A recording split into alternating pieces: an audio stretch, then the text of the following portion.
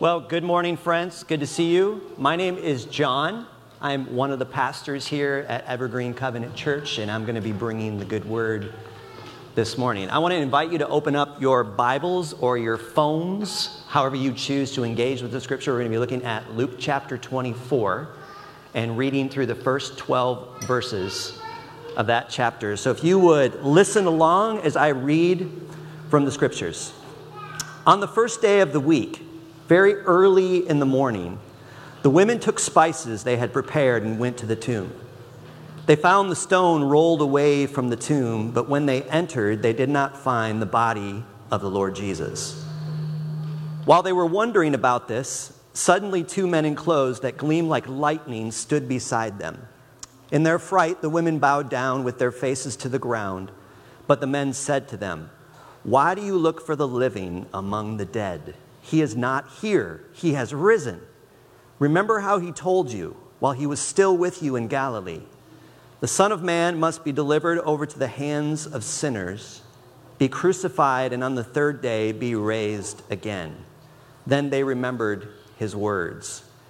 When they came back from the tomb, they told all these things to the 11 and to all the others. It was Mary Magdalene, Joanna, Mary the mother of James, and the others with them who told this to the apostles.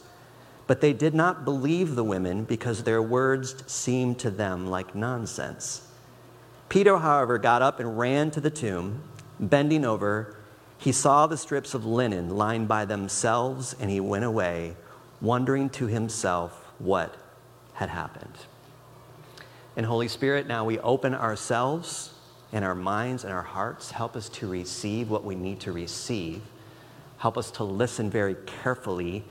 And would you be so kind as to challenge us, to make us uncomfortable, to cause us to continue to grow and become more like a reflection of your compassion and your love in this world. In the name of Jesus, we pray these things. Amen. Well, this morning, Evergreen, we gathered at 6 a.m. out in the parking lot, and we did what I called a liturgy walk. These are your peeps up here on the screen. Walking this morning, we walked up to the lid on Mercer Island, and we spent our time this morning reflecting on the implications of the resurrection. What does it mean to say that Jesus is alive today? What does it mean to be a people who are marked by the resurrection? And we proclaimed resurrection hope over the cities of Bellevue, over Mercer Island, over Seattle, and throughout this region that we get to live, work, and play. Our hearts want to be a reflection of what God's doing in the world right now, and we want to participate in it. So my encouragement this morning was, let's get out of the building and get into the community where people actually are, and be with them and pray over these places that we call home. So we were able to do that this morning. It was a blessing, and here we are, 10 o'clock in this building. And I want to do three things this morning, and I want to talk through how I believe the resurrection of Jesus actually challenges our thinking minds, and then how the resurrection actually transforms the human heart, gets down to the motivations of why we follow Jesus. And then I want to conclude our time by talking about how I believe the resurrection actually frees us to love the world in which we live. So let's talk about how the resurrection challenges our thinking minds. Prior to the death of Jesus, there had been other messianic movements that had risen in Israel's history. And within all of these different messianic movements, the leader was executed. However, after the leader was executed, the movement died. It dwindled, and people went home. Another failed movement. And within this particular messianic movement, the leader didn't stay dead. Even though the leader died, the leader came back to life. That was the proclamation that was being declared throughout history. And in Mark's gospel and in Luke's gospel, both Mark and Luke actually mention the names of women. Now, this is quite scandalous, and we're going to talk about this morning. The fact that they both named women by their names as being eyewitnesses to the resurrection says something about the nature of the resurrection. The men that they were told to go and find were hiding and huddled. The women were there as eyewitnesses, and the men were hiding in fear. One author states it this way. He says, this is another way that the gospel writers are letting us know that they are recording a historical account and not writing a legend. In other words, what they're doing is they are source citations. These are what we would call footnotes. So when historians use source citations, they're letting you know this is a historical document, this is not a legend or just a story. Another thing that swirled around during this time is what was called oral traditions. So stories were passed on through oral traditions, and people's words held a great deal of credibility. So the fact that these women were recorded by name, if you wanted to clarify, did this actually occur, you would go to them and speak to them directly. Now, there was a Greek philosopher who came into the picture about 80 years after Jesus had risen from the dead. And listen to what he said, because this is going to give you a glimpse into the cultural biases and how scandalous this story actually was in their context.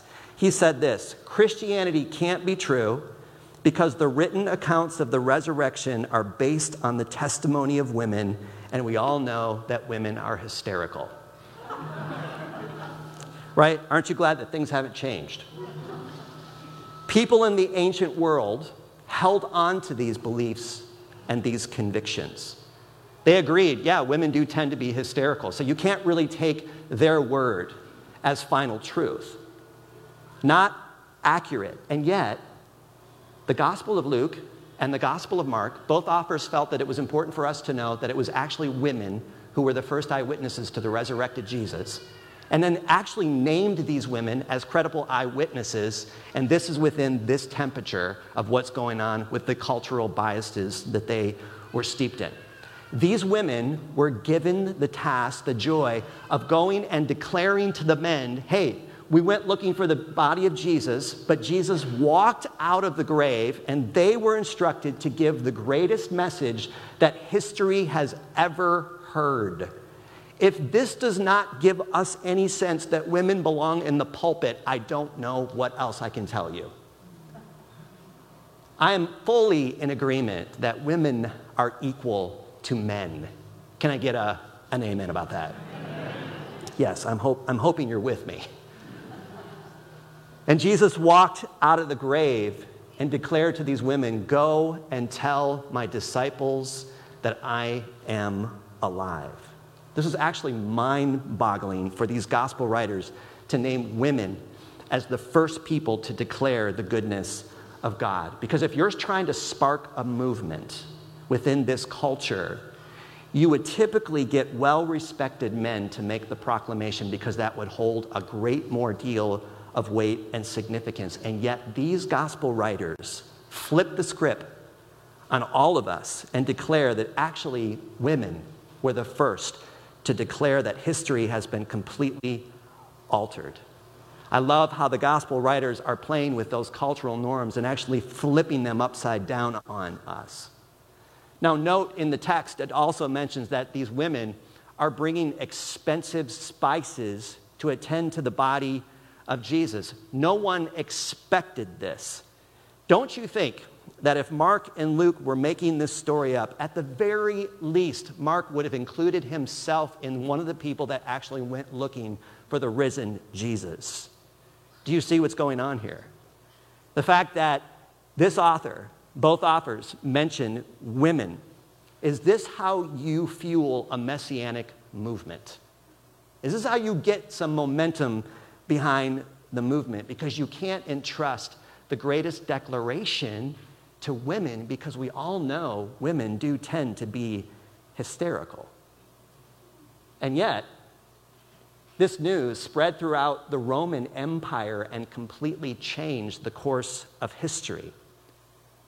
My thing is if this was a legend, if this was just something that happened in history, that this was just a story, why were so many men and women giving up everything that they had for the sake of Jesus in the world?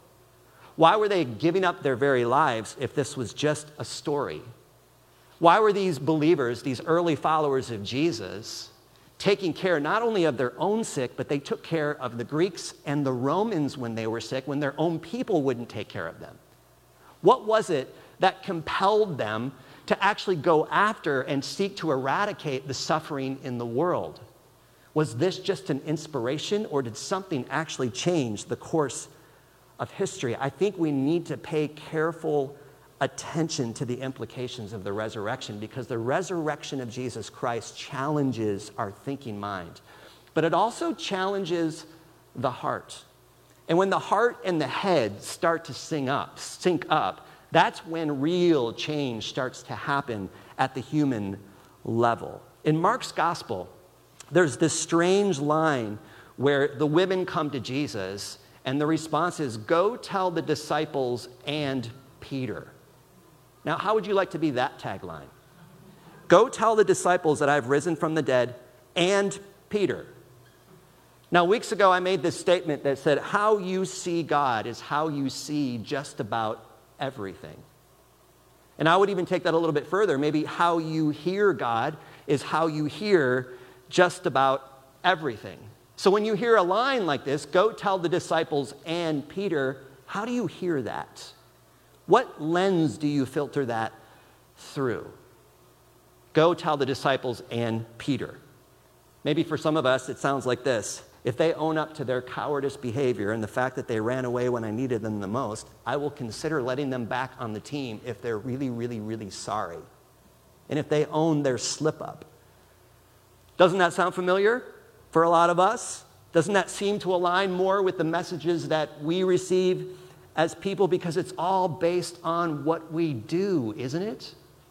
It's all about transaction. We are a transactional people. If you're really sorry and ask for forgiveness enough times, then maybe I'll consider letting you off the hook, and maybe we can talk about you being part of this community again. But I continue to be absolutely mind-boggling, struck from the heart that Jesus always seems to start with love and forgiveness and not shame and condemnation. He starts with love. He starts with believing in you as a person. Jesus is actually forgiving them even before they can offer any sort of a script of repentance that we are so keenly aware of, or we try to write. He doesn't even ask for their scripts of repentance. He just comes looking for them and going after their hearts. And then you read in the Gospel of Matthew that when Jesus appeared before his disciples, it says this right in the text. Some believed and some doubted. Is that how you start a messianic movement? Some believed and some doubted. And he's standing right there. Now, doesn't that sound like our story? If we're honest? Some believed, some doubted. That sounds like my story. That sounds like things that I've experienced as a human being. Some believed, some doubted. And let's not forget about that Peter part, the and Peter.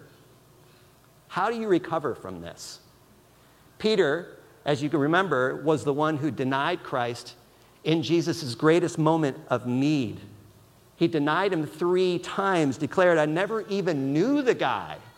After declaring that he would never betray Christ, he said, I never even knew the man. How do you get back from that? Is there coming back when that one comes out of your mouth? Not unless we do it the right way. How could anyone ever trust my word again? Disqualified. And yet Jesus clearly states, and Peter, because he's not about to let Peter spend the rest of his life swimming in an ocean of shame. He goes after Peter's heart right away.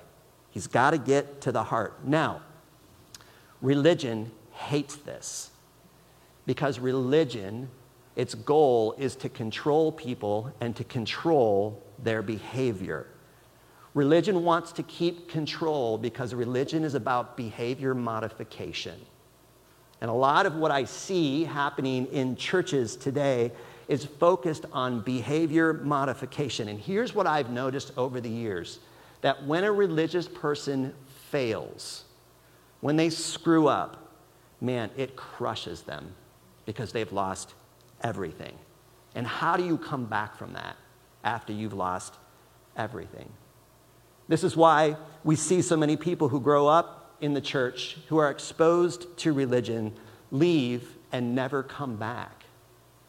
They never fall back into the fold, and they're told through our actions, even through our words, that your actions and your failures, a lot of these things, unless you are completely sorry, that we will not allow this to continue. I've seen this happen over and over again to countless men and women who I've sat with over the years who will never step foot back in Christianity again. Because a lot of what they see is a focus on behavior modification and not a lot of heart transformation. When Jesus says, go tell the disciples and Peter, what he's doing is he's going after the heart of Peter so that his heart doesn't slip into deeper realms of shame. Because Jesus believes that when I walked out of the grave, it all is just beginning now. Things are about to shift and move, and we've got things to do. And what we see Jesus doing for Peter and for his disciples is the exact thing that we as Jesus followers get to do for one another. We get to be the greatest advocates for one another, lifting one another up, calling the best out in people, believing that your best is yet to come ahead of you because of the resurrection. That we're not going to spend our time shaming or condemning or just simply working on behavior modification because we believe that Jesus transforms the human heart. Jesus walked out of the grave that day and went looking for his people. He went looking for his disciple. He wasn't interested in any of the speeches that they could give. It was like Jesus was more interested in the heart of people than he was in people's obedience. He just kept going after the human heart. And then in one of the most empowering statements that Jesus declares when he's standing with his disciples, at the end he says, don't be alarmed and go. That's empowering. Don't be alarmed and go. This is why I think the resurrection actually gives us immense freedom to love the world, because you can see what the resurrection is doing in the world today. The world that we live in is suffering. And it seemed like Jesus was just another failed messianic leader, but Jesus walked out of the grave back into the physical world in his physical body. It seemed like Jesus was just one more person who was killed by the machine. And if you think about the machine that was operating back then, it crushed all of these leaders over and over and over again, and they would rise up and they would go back down, but this one stayed alive. And after Jesus rose from the dead and came walking back into the world and began to set people free, lots and lots of people began giving their lives to Jesus Christ and yielding themselves to his leadership. And all of these movements that we've seen that have come after Jesus, it seems like in our world they rise up and then they get crushed by the machine once again. They rise up and they get crushed.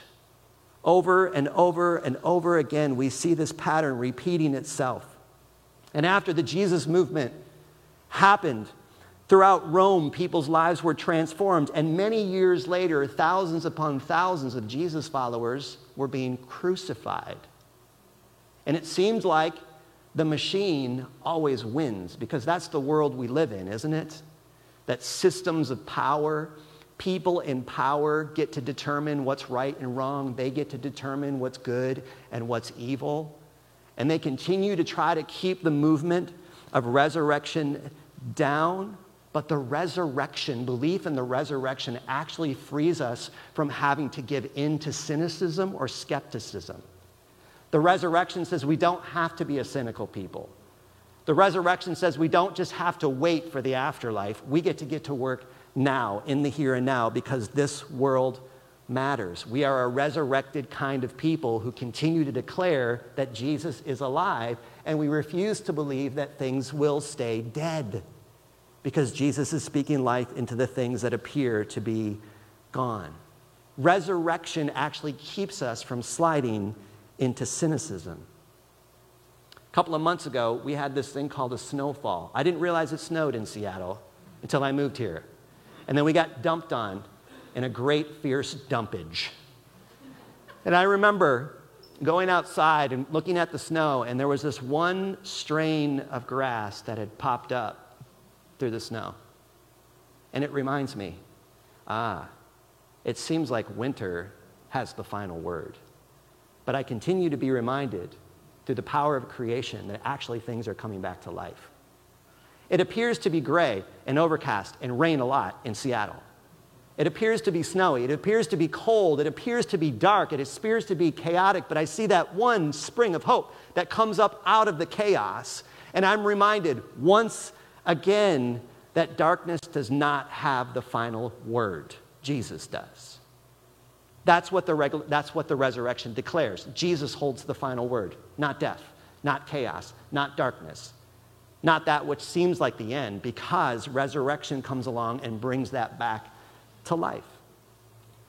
Divorce does not have the final word. Decay does not have the final word. Financial ruin, that child who has walked away, does not have the final word. That lost dream, that lost hope does not hold the final word.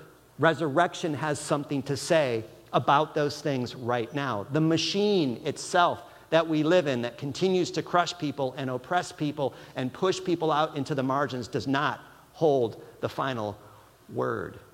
We as a resurrected people realize that the machine is a farce. It's not real. The resurrection is more real than that. And now, as a result of the resurrection, guess what we get to do? We get to love our enemies. We get to forgive people. We get to speak out against injustice. And we get to love everyone. That's what we get to do. Sometimes when people ask me what I do for a living and I tell them I'm a minister, what does that mean? It means this: I get to love everyone. That's the joy of my heart. I get to love everyone that comes into my pathway. I was thinking this week about the bodily resurrection of Jesus, that Jesus actually came back out, got back into his body, and walked out of the grave into the physical world. And I thought, that is God's ultimate grand statement over the entire universe, that everybody's body matters. Everybody matters. Your body matters. My body matters. That body that God gave you matters. Whatever form, shape, color, whatever it is, it matters because God came walking out of the grave that day. And because of the resurrection, we can face the worst of whatever life throws in our direction. There is no other religion in the world that states that we will be given a renewed body. What an incredible promise that God's going to give us a new, renewed body. The scriptures declare that God is making all things new. Sometimes we like to reverse that and say that God is making new things, meaning that he's going to get rid of the old things. It's like, no, it's not what it says. God says he's making all things new. So that which was isn't going to just be thrown away. It's going to be made new, a more whole version of itself. That's what the resurrection declares over humanity. Now, can you imagine the kind of hope that this gives someone who is paralyzed? Can you imagine the hope that this gives to somebody who is suffering from manic depression or schizophrenia? If you are not able to dance or to kneel, the resurrection says that does not have the final word over your life. Because of the resurrection, we can face tomorrow, whatever it brings. God saves bodies, not just souls. And that means he cares about poverty, hunger, disease, and sickness. He cares deeply about what COVID-19 is doing to our world. He cares about the implications of what COVID-19 is doing to the formation of our children. And if we think about all that's happened in this last year, of what COVID-19 has done to so many lives, tragic, and we think about the way that it's shaping and forming Children, COVID-19 does not have the final word over the development of our kids. Resurrection has something to say about all of it. Jesus came walking out of the grave that day, back into the physical world. That means that everything is being redeemed, even ordinary life.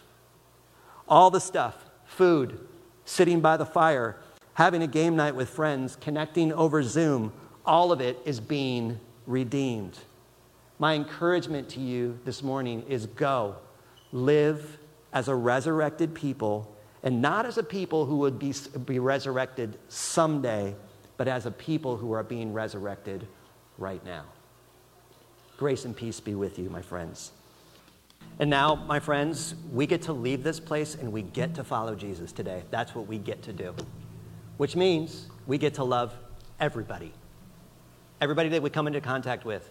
So as you're moving through this week, may you be the kinds of people that actually look for that one blade of grass that's poking up through the darkness, stating, resurrection's always swirling around, and may you be the kind of people that get in the swirl, recognizing that things that look like they're on their last moment are just beginning.